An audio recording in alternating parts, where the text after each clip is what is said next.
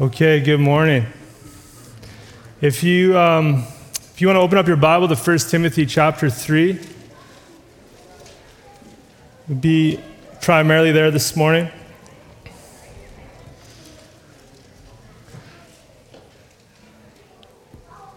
And before kind of starting this sermon, I'd just like to go before the Lord again in prayer and just ask for His help. Oh God, what a joy it is to sing songs to your name, to have the freedom to do so, to gather a warm building. Lord, we thank you, we praise you, we love you. And now, to have the opportunity to open up your word, I pray, Holy Spirit, that you would speak through me. I pray, Lord, that your words would pierce our hearts, our minds. I pray that Jesus Christ would come clear in our hearts and our eyes, that you would, by your word, by your Spirit, reveal sin in our life, places where we're running from you, Lord. May you break us, and in your kindness, heal us, draw us to yourself. Oh Lord, may you do your work to further your kingdom and your purposes through the preaching of your word. And Lord, I know I can't do it at all. And so Lord, I pray that you would. In Jesus' name, amen. Amen. This January, 7th? January 7th, 8th? I don't know exactly. We're going back into our series, 1 Timothy Entrusted. I do know that. And if you haven't been with us for a time, we're in the book of 1 Timothy. We're kind of in the middle of the book. And why is it called 1 Timothy Entrusted? And why it's called Entrusted is because the Apostle Paul, who wrote 13 books of the New Testament, was writing to Timothy. And Timothy was in a tough place. He was going to a place called Ephesus, and they had a lot of problems within this city, within the church. They had leaders who were false teachers. They had a lot of mess going on. And so Paul was writing to Timothy and telling him of what he needed to do to get right. And he said, as Paul had been entrusted with the gospel, with sound doctrine, now he was passing it on to Timothy.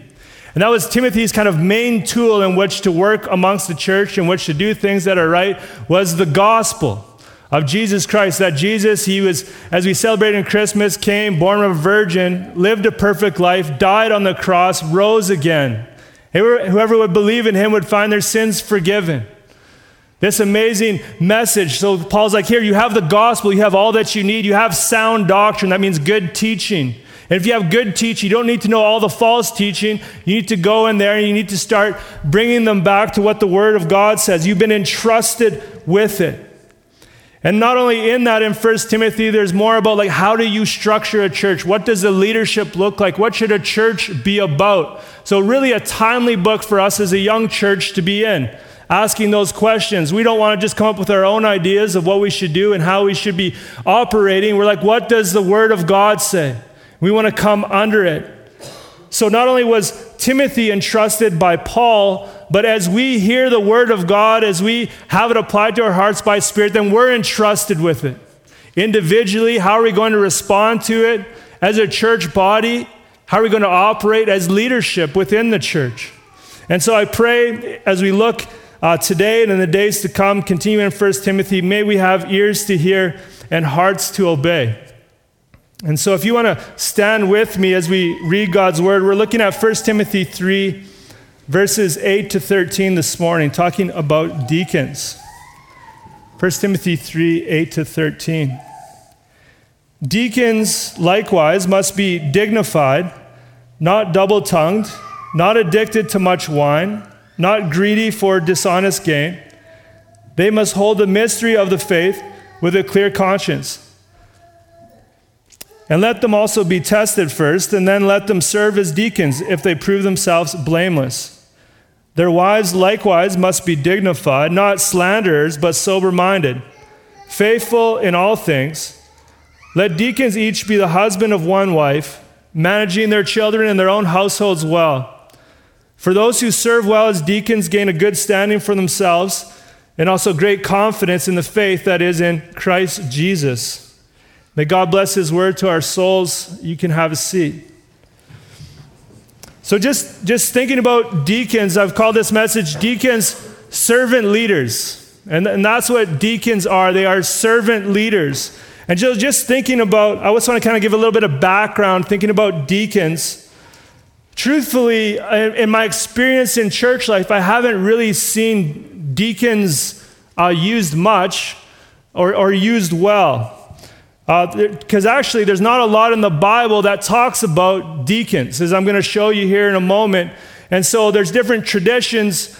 Sometimes we'll have a pastor and then have deacons, and the deacons operating more like elders, which is kind of confusing if Scripture says you should have elders. And actually, as we looked at the passages before, 1 Timothy 3, 1-7, talking about elders, I spent a lot of time reading about that, thinking about that. What's the call there? Is it just for men? We looked at that. I believe it is just for men, but not just for any men, but for certain men who meet those biblical characteristics. But I hadn't spent much time after that looking at deacons.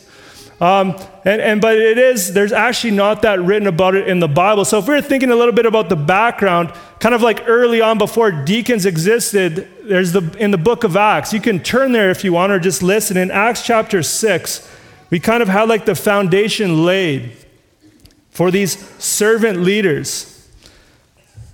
This is just as the early church was being formed.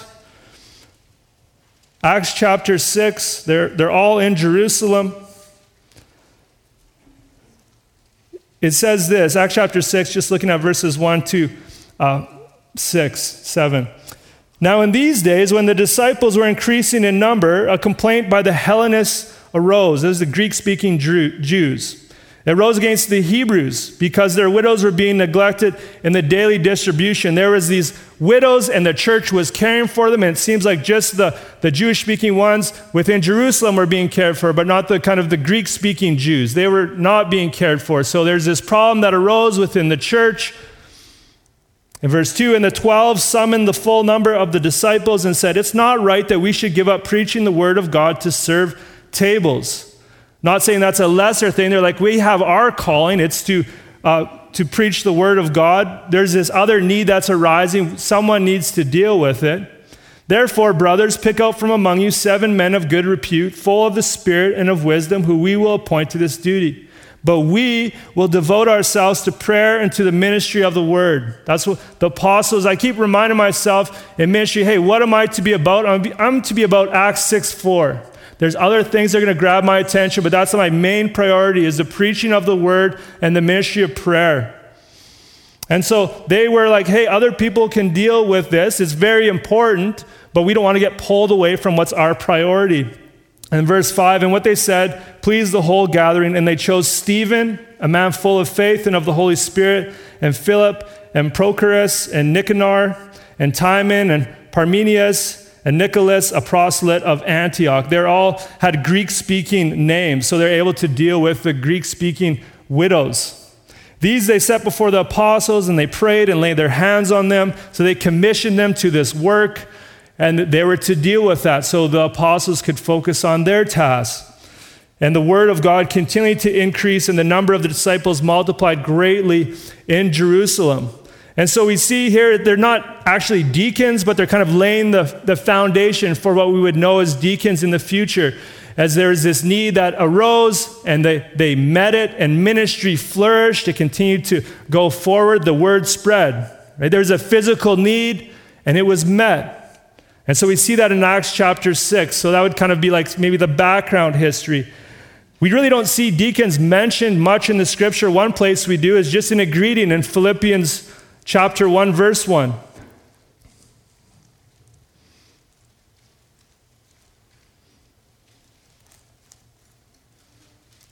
Philippians 1, verse 1, Paul begins the letter, Paul and Timothy, servants of Christ Jesus, to all the saints in Christ Jesus who are at Philippi, kind of greets the church with the overseers, greets the elders, and deacons, greets this other group of people, these servants, these servant leaders.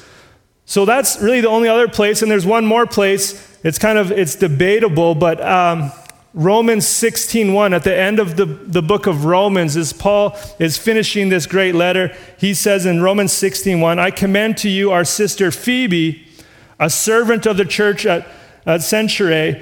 It can also be translated, or a deacon of the church at Cenchreae. So those are like the only times that the word deacon actually appears in the New Testament. But the word, like the root of deacon, of being a servant, of serving others, of waiting on tables, appears numerous times within the New Testament. That's where we get the idea of a servant leader. There's an idea of serving tables. We see it in John 2:5 and Luke 4:39, and the examples could go on and on. So what is a deacon? A deacon is a focused servant. And I'd say a servant leader. Someone who's focused on serving. It could be the physical needs of the body. There could be financial things they're looking after from day to day. In the 2nd century, deacons were used to bring the Lord's Supper to those who are shut-ins physically or elderly who couldn't make it to the gathering of the church. So the deacons were used to do that. But in fact, there's not much said, as you're going to see, about what the role of a deacon is. There's significant Christian liberty to use and how you use a deacon within the church to meet various needs.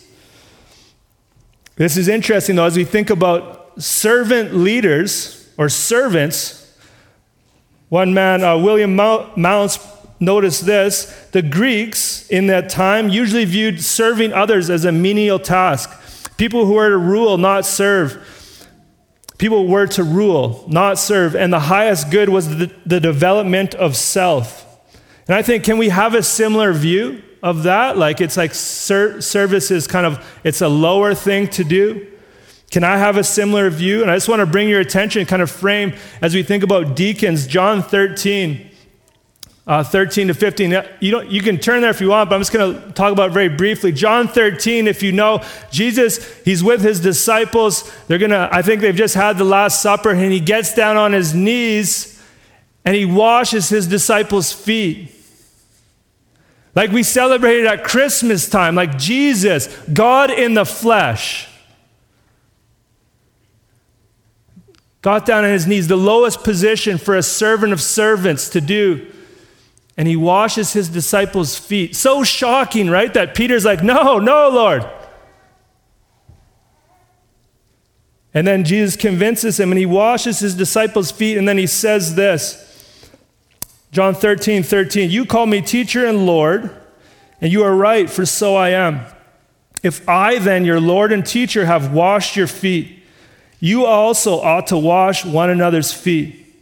For I have given you an example that you also should do just as I have done to you.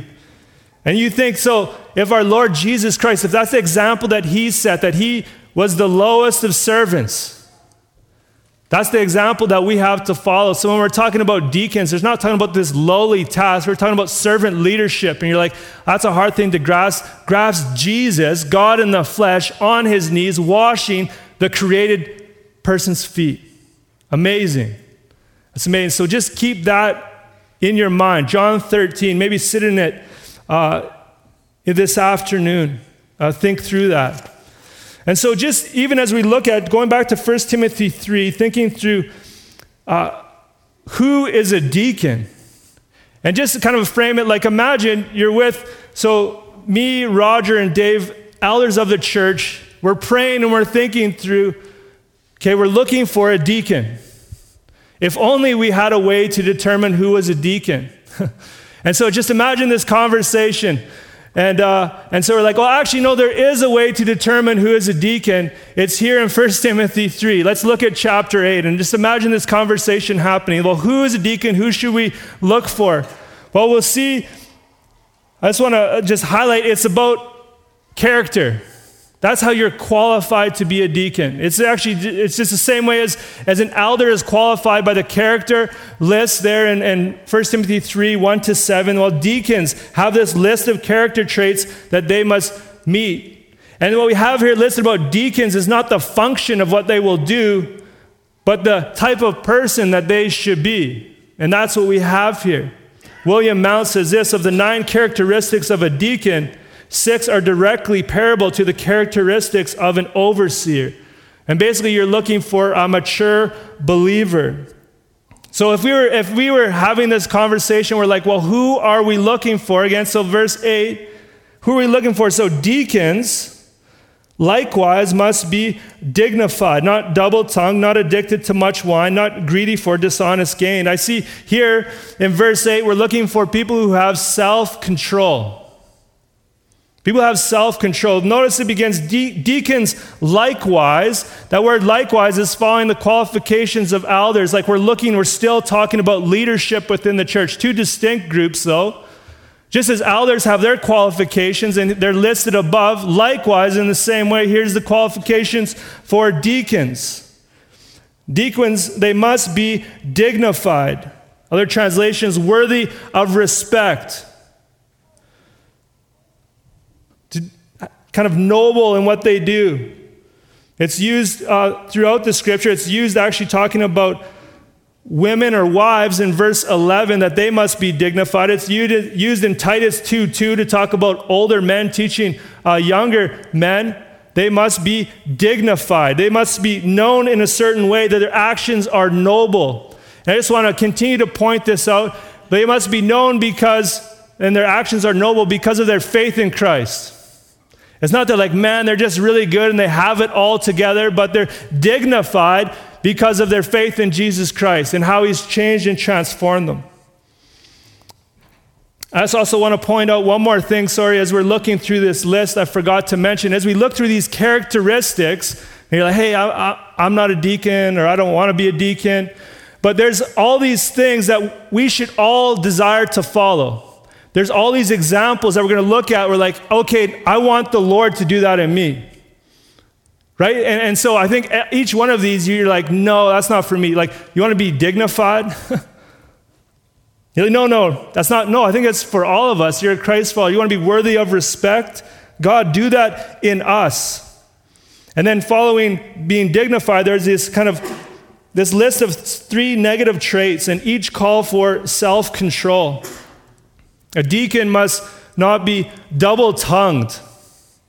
Must not be double-tongued, must not be hypocritical, like saying one thing and doing the other, or saying one thing to one person and saying another thing to another person. You cannot be double-tongued. You can imagine the problems it would create, especially in leadership, but in all levels, if you say one thing to one person and kind of deceptively say another thing to another. So a deacon needs to have self-control over their tongue. But of course, integrity in speech is highlighted throughout the Bible. In Proverbs, the Apostle Paul, James, Jesus said, hey, but it's from the overflow of the heart that the mouth speaks. And ultimately, if you want control of your tongue, you need to have control of your heart. You need to be surrendered to Jesus Christ. But there's this calling, I think, not only for deacons to not have a double tongue, but for all of us as believers. William Mount says this: deacons thus must be the type of people who are careful with their tongues, not saying what they should not, being faithful to the truth in their speech. The second one, where they need self-control, they're not to be addicted to much wine. This is repeated elsewhere in Titus 1:7 for the qualifications of elders found there. Earlier in 1 Timothy 3,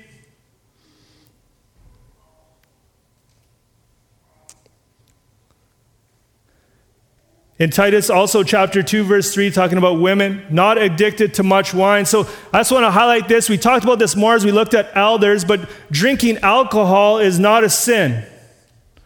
John chapter 2, Jesus at the wedding of Cana.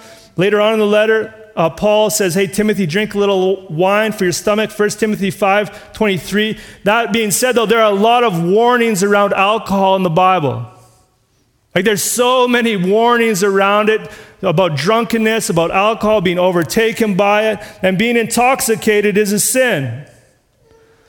And so just as we're talking about not being addicted to wine, I feel I just always I want to highlight, if that's a problem in your life, if that's something hidden, confess that to the Lord and get help. Let one of the elders here know, let someone who you know, a trusted person, and get help from that. It's not just like, okay, well, that's for deacons or that's for elders. No, it's for all of us. None of us are to be addicted to much wine. It's interesting, though, that it's listed for leadership in Timothy and Titus, and then for deacons as well, elders and deacons. This strong highlight made. It's like, why was that hammered down so much? I think we understand well. We would do well to take it to heart. Robert Yarborough says this: all members of the church should lay hold of the grace of the gospel so as to rise above substance abuse. This behavior is all the more imperative for church sanctioned figures like deacons and elders. So they need self-control with their tongue, alcohol, not greedy for dishonest gain. Other translations, not pursuing dishonest gain. Colossians 3:5 speaks about put to death the things of the flesh, put to death coveting, like just desiring, just wanting, just never being fulfilled of certain things. Later on in this letter, it talks of those false teachers in 1 Timothy 6:5 who thought that godliness was a means to gain. They thought that if they could kind of have some sort of stature in the church and teaching, they could rake in a bunch of money. So he's also addressing that. This need to always have more. But the fact that it addresses not greedy for dishonest gain. If you were to look at those kind of three negatives and kind of flip them, reframe them as positives, what we want to be, self-controlled, we want to tell the truth. Our word is all that is needed. If you drink little, is all you should have, if at all. May God give you wisdom there. And then you think about this, do all things, talking about finances, over the table, right? Not under the table, do all things over the table, honestly. Friends, I pray that we would have a contentedness within us. And what I mean by that is, again, the highlight every year. We were in West Edmonton Mall on December 27th, and it's packed. It's so packed. And again, just proving that December 25th, everything you got, it wasn't enough. It wasn't enough. The malls are still packed. We still need more stuff. As Christians, though, it should be different for us. Hey, buy what you need, enjoy what you have. It's not saying buy things, but do we have a contentedness? Do we have this in the Lord, I have what I need. I have enough. And if we do, it'll guard us against this being greedy for dishonest gain. And so we see here, if we were having a conversation as elders, okay, so we're looking for someone who has self-control. Is that it? No, there's more. It goes on. In verse 9, I believe we're also looking for a mature believer. It says of deacons, they must hold the mystery of the faith with a clear conscience. They must hold the mystery of the faith with a clear conscience. This word mystery is used again just in a few verses. In verse 16, Paul says, great indeed, we confess, is the mystery of godliness. One commentator notes this: mystery is a significant word in Paul's theology. It occurs 21 times throughout his writings. It refers to knowledge that is beyond the reach of sinners, but has now been graciously revealed through the gospel. I just want to take you to a few places. Romans chapter 16, verse 25. So just the end of Romans. It's used in this way. Romans 16, verse 25 to 26. Paul closes this great letter with, now to him who is able to strengthen you according to my gospel and the preaching of Jesus Christ, according to the revelation of the mystery that was kept secret for long ages. Did you catch that? Now to him who is able to strengthen you according to my gospel and the preaching of Jesus Christ, according to the revelation, that was what's revealed, the revelation of the mystery that was kept secret for long ages, but has now been disclosed, and through the prophetic writings has been made known to all nations, according to the commandment of the eternal God, to bring about the obedience of faith. What is the mystery? The mystery is Jesus Christ crucified, buried, rose again. The mystery is that Gentiles, non-Jewish people, are being brought into the faith and saved and changed. And why was it? Was it a mystery? Because it had been planned for ages past, before eternity, before creation, if you will, in eternity past. And it was revealed in these last times that we live in. And so the mystery is Christ. And so if you're here today, it's like Christianity isn't just like, hey, if you come in, there's a secret knowledge. No, the mystery we proclaim as clear as possible to anyone and everyone who will hear. That is faith in Jesus Christ. You can be right with God the Father who made all things and holds all things together. You can have peace with God. That's an amazing thing, but it was a mystery in the sense that no one knew of it beforehand.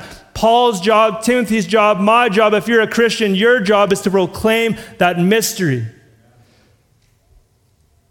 to everyone we can. So it says there of deacons, they must hold the mystery of faith, which is the gospel, faith in Jesus Christ. They must hold it with a clear conscience. Paul often already in this letter has used faith and clear conscience together. In 1 verse 5, he says, the aim of our charge is love that issues from a pure heart and a good conscience and a sincere faith.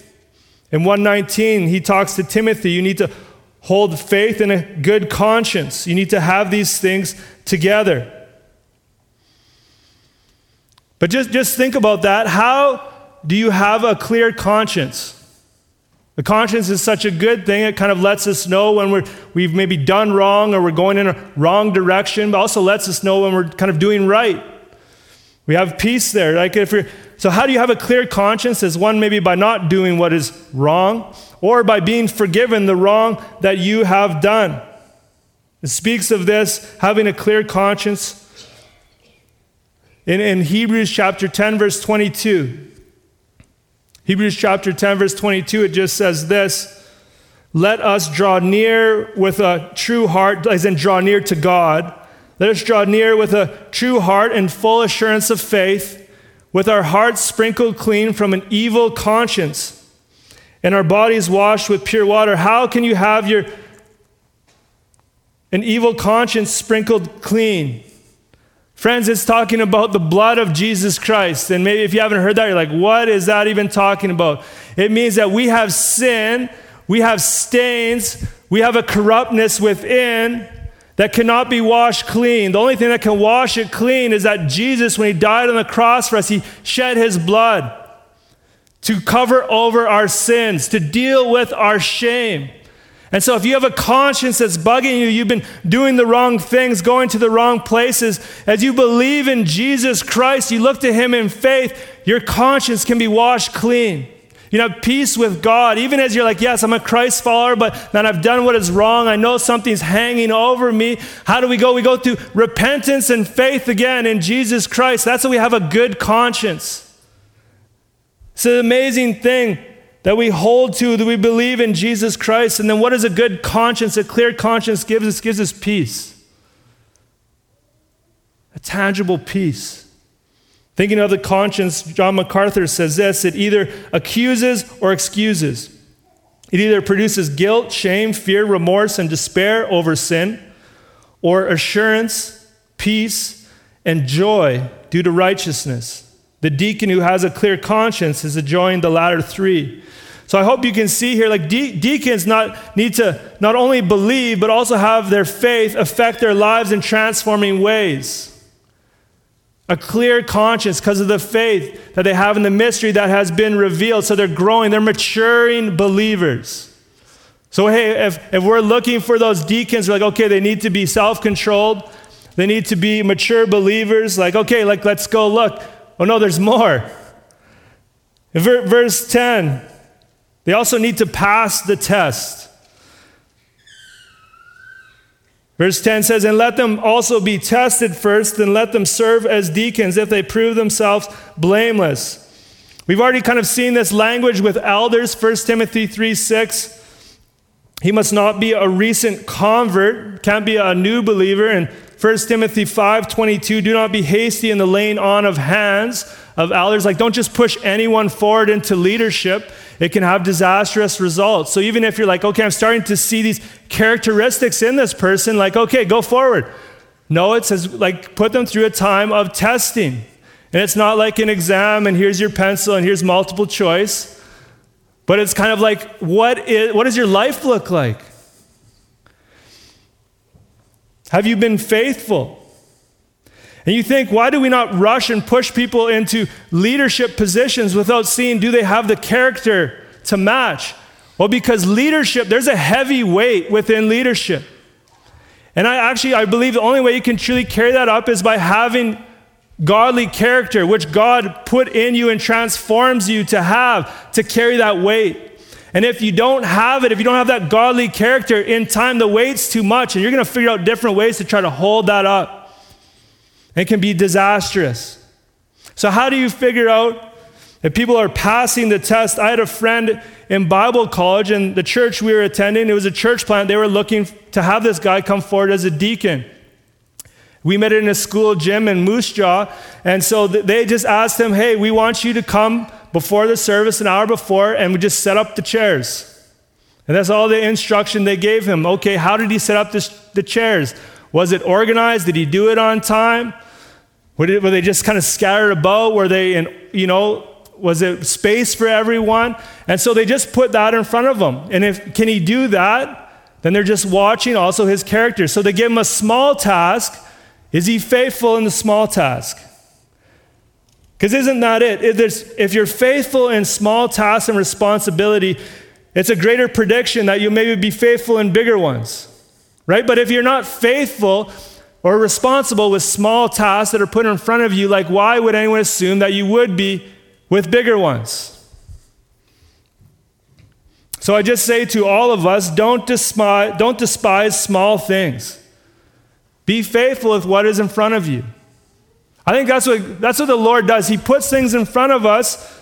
Well, that's our family, our husband, wives, workplace.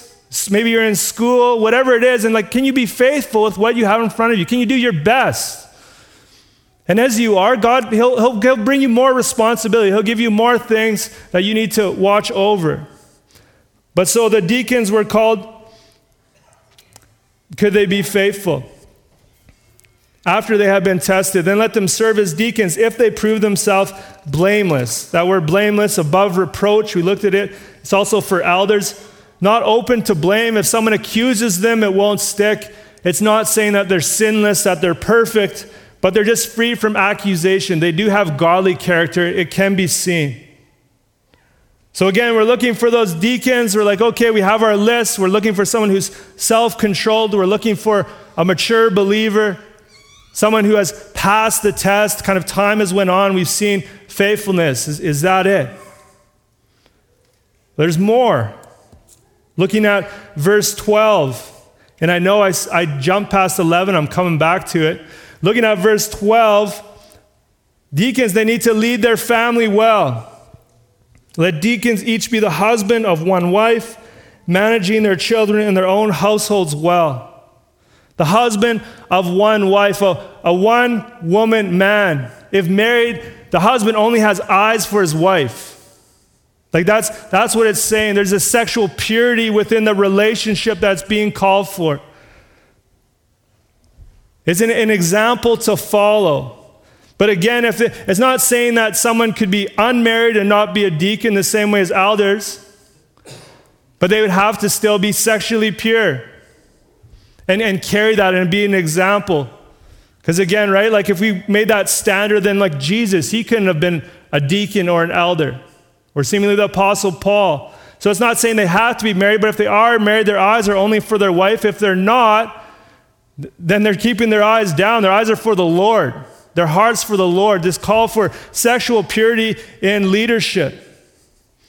Again, I talked about it more last time. We have too many warnings within Scripture. We have too many examples of failing within even just the past year. So of course, the leaders of the church are called to this standard. God, help us. Help us live lives that are pure before Him.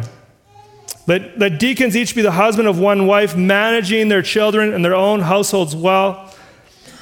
They need to manage well as a position of leadership, to direct, to be the head of, and to do it well. Robert Yarborough says this term well underscores the quality and aptness of the management style and decisions of the household head. He's good at this. Things are not in disarray because of neglect, incompetence, or harshness. In a sense, the home is organized. things aren't falling apart. Things are kept up. And again, it's not saying it's not perfect. It's not a perfect home. I don't know if anyone has a perfect home. I'd love to come over to your house. Even as I'm writing this, I'm like, what does that mean? Can there be dust in the house? Because it's kind of my responsibility in the house to dust, and I haven't done it in a while. So as a reminder, conviction of the Spirit. But it's like you keep your home well ordered, and then as you're watching over your children, you're raising them up in the love of the Lord, like you're managing them well, you're directing them, you're ministering to their needs, as the husband does to the wife. You're discipling them, you're disciplining them when need be. And this managing, of course, it's ongoing, right? This happens over time. And sometimes you take a snapshot, you're like, oh man. Other times things are great. It's over a long period of time that we're working towards faithfulness. There'll be good times. There'll be bad times within a house, even managing. It's not saying to do it perfectly, but it's like taking the faithfulness that we call to the deacon position. You can already see it happening within the home. The deacon who loves the Lord and wants to make the name of Jesus known is making it known to his wife and his kids. The loving care that's maybe going to be needed within the role, you can already see it present within the family. Seeing the order there, the ministry there, seeing the gospel already taking root. I also just want to point this out. So it says about elders the same thing as it is about deacons. If God sees the home as so important, how should we view it? Like if you think like the leadership of the church, like what's one of the telltale signs is how is the home? That's an important place. That we as Christians, that should be a high priority in our lives. That we should set aside significant time, focus, attention to keeping our houses in order. And that maybe other things, hobbies or practices or desires should suffer so our home can flourish. And friends, it won't be celebrated in the world. It won't be something you sit at the cooler at work and you're like, yeah, my home's in good working order. I missed this game. I didn't get to do that. I'm investing in my kids and my grandkids. But God celebrates it. And so it just struck me like this, as we're talking about leadership, it goes straight to the home. And if that's such an important priority, Lord, make that a priority in my life, in our lives. And so we see again, so we're looking for this deacon. We're like, okay, someone who's self-controlled, a mature believer, someone who's passed the test, whatever that is, over a length of time, faithfulness, and they're managing their home well. Like, is that it? And so we're having that conversation, and then Roger's like, well, wait a second, we skipped verse 11. Like, oh yeah, wait, can women be deacons? And that's what we're going to look at right now. Can women be deacons? Verse 11, this is from the ESV. It says, their wives likewise must be dignified, not slanderers, but sober-minded, faithful in all things. I don't know in your Bible if you have a footnote. Their wives likewise. Mine has a footnote. And so what does my footnote says? It says, it can also be translated wives likewise, or women likewise, this Greek. And I just want to bring before you, so at this passage, there's 4 different ways in which it can be interpreted. It's a little bit more complex. And one commentator kind of breaks it down to the 4 ways. The one position is that the women are part of the general order of deacons. That's one position. The second position, they are female deacons or deaconesses who correspond somehow to the male deacons. Or the third, they are assistants to deacons like the praiseworthy widows, found in 1 Timothy 5:9-10. Or 4, they are the deacons' wives. But you think in all of those options, this commentator observes, all 4 views agree that women should be involved in the deacon work by some way, shape, or form. So I just want to look at this passage a little bit deeper, where it says, their wives likewise. Again, that term likewise, where do we find it? At the start of verse 8. Deacons likewise must be dignified. So their wives, or women likewise, must be dignified. It's saying the same thing. And I also want to point out that this word that's used, it can be translated women or wives, depending upon the context. Gune in the original Greek. What's interesting here, though, is that there's no kind of possessive noun that would say their wives. Actually, the Greek kind of just says like woman likewise, or wives likewise. And actually, I believe it actually says women likewise. It's the exact same construction of verse 8, deacons likewise, women likewise. For sure, we can see that Paul was singling out a group of women who served the church in a recognized leadership capacity, said Robert Yarborough. So the fact that there's no possessive word for their wives, the way likewise is used, and I also think it's significant as we look at this text, that people will make the argument, it's talking about the deacons' wives. Like, why would you have qualifications for deacons' wives, but you don't have qualifications for elders' wives? In 1 Timothy 3 above, or in Titus chapter 1. And so it's like, well, that's kind of peculiar. And the fact that if it was talking about their wives, there would be the possessive pronoun, their wives. But it's not there. It says woman likewise. It's kind of like this awkward kind of syntax, if you will. But the fact that it's there, it should stop us in our tracks. And I think as I studied this before I came to it, I was like, oh yeah, okay, this is talking about wives. But as I study this in greater detail, I'm more and more convinced it's saying women likewise is what it's actually saying. And what's the significant difference between elders and deacons? If we compare the lists together, elders are called to teach and rule and have authority in that sense. And deacons are not. And as we talked about, if you've been with us, as we talked, the role for teaching and preaching within the church is for male qualified elders.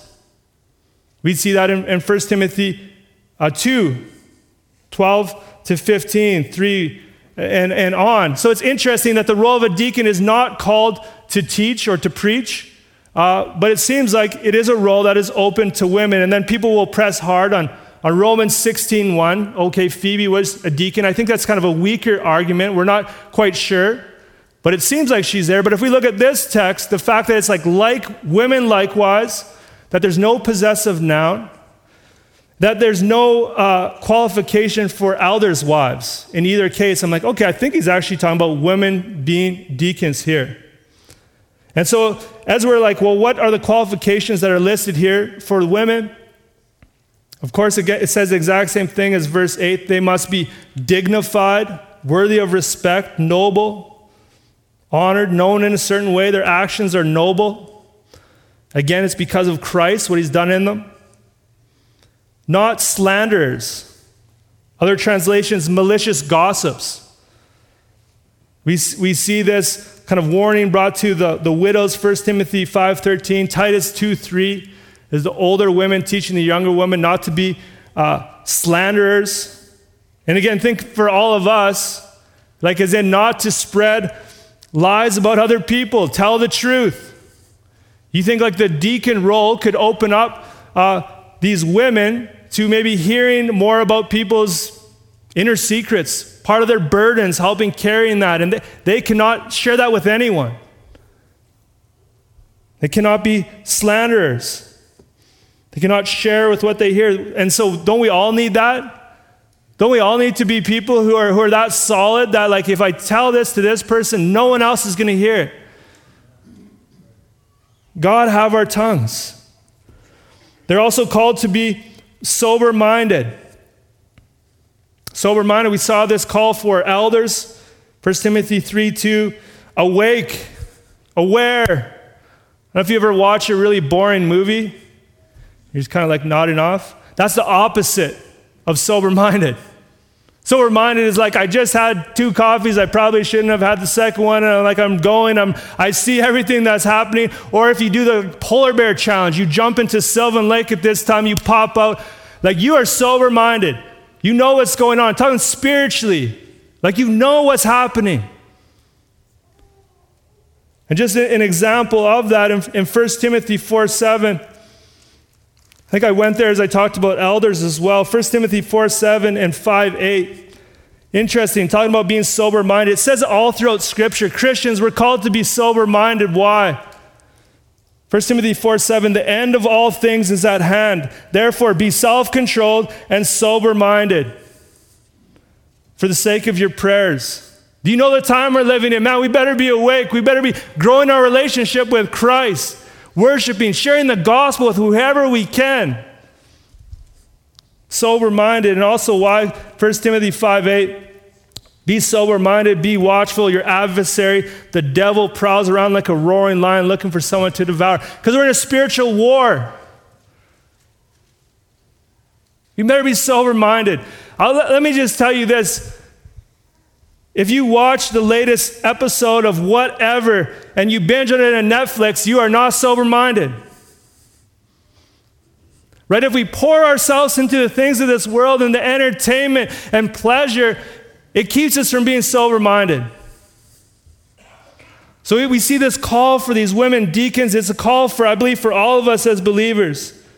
Lord, help us to be sober-minded. Help us to not be asleep. Help us not to be lulled asleep by the things of this world.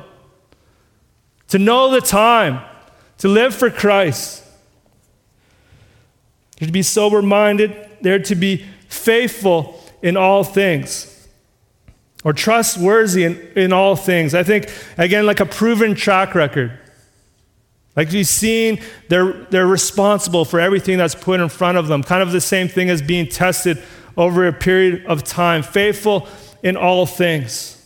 Luke 16:10 says this, one who is faithful in a very little is also faithful in much. And one who is dishonest in very little is also dishonest in much. Again, so we want to just be faithful in the small things. That gives us the ability to be faithful in all things. That these women were called to be.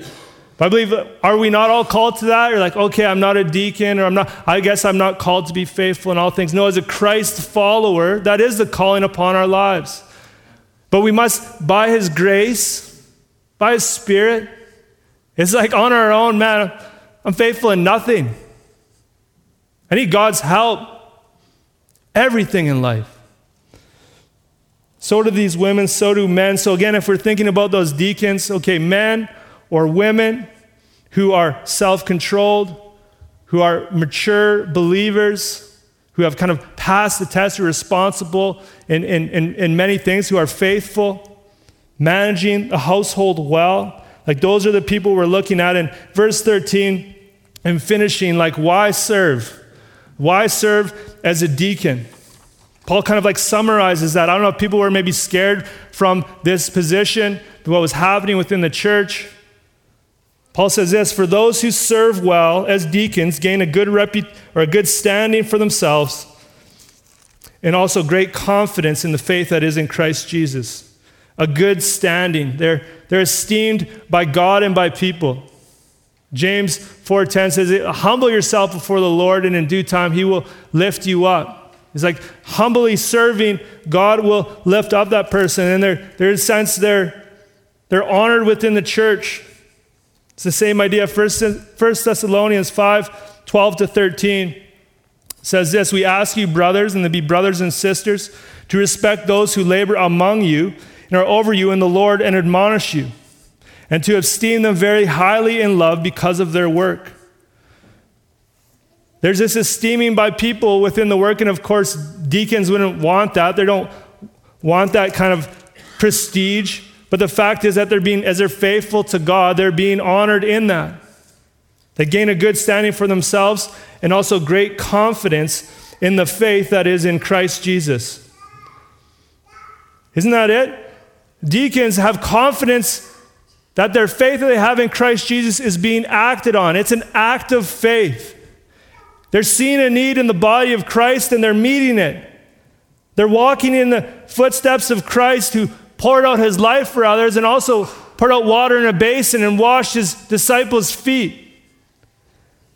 William Mounce says this, far from being a menial task, as some might surmise, providing daily service to the church has its rewards. In summary, Paul mentions two. Deacons are building a good reputation within the community of believers, and they are developing a deeper confidence in their faith. Think about deacons who are serving well. What are they going to hear on that last day? I think what we all desire to hear: well done, good and faithful servant. So that's what a deacon in doing their responsibility, serving in the church, a good standing for themselves, and a great confidence in the faith that is in Christ Jesus. So why serve as a deacon? Well, because all of us, we're all called to serve. Maybe you see the needs and you meet them. We see in the description, men and women, self-controlled, growing into a mature believer, don't mind being tested, serving others, sexual purity in your life, if married with kids, managing your household well. So we'd appreciate prayer. That conversation I talked about actually will be happening in the near future. What a book to be in as we're establishing our church, praying, okay, Lord, what are the needs that we have? And who are the people that can help bring leadership to some of these areas? So appreciate prayer for wisdom as we look for these deacons, maybe dealing stuff with facilities and benevolence and hospitality and other areas. And truthfully, some people are already serving in different areas. Maybe some won't want the title. We'll figure it out. But praise the Lord for deacons. Praise the Lord that there's these servant leaders given to the church. Right? So the body can be the body that everyone can hey, this is the work I've been called to, and there's work over here. Maybe someone can help do this. And we're going to keep glorifying God, hopefully growing together, seeing Christ formed in us. And for all of us, if maybe you're yeah, okay, I've heard it, I've seen it, I'm not a deacon.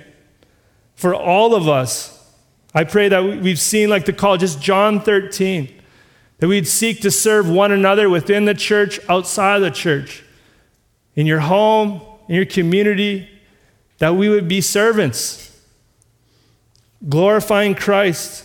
And then we saw these godly characteristics. My prayer for us continually is, Lord, form this in us. Help us by the Spirit do these works, but help us have increasing faith and confidence in Christ. I want to be those people they mentioned in verse 9. They must hold the mystery of the faith with a clear conscience. So for all of us, that we'd have that faith in Jesus Christ, a clear conscience, guilt and shame washed away, peace with the Lord, whatever would come. May He do that in us. If you just bow with me, I'll close this word in prayer.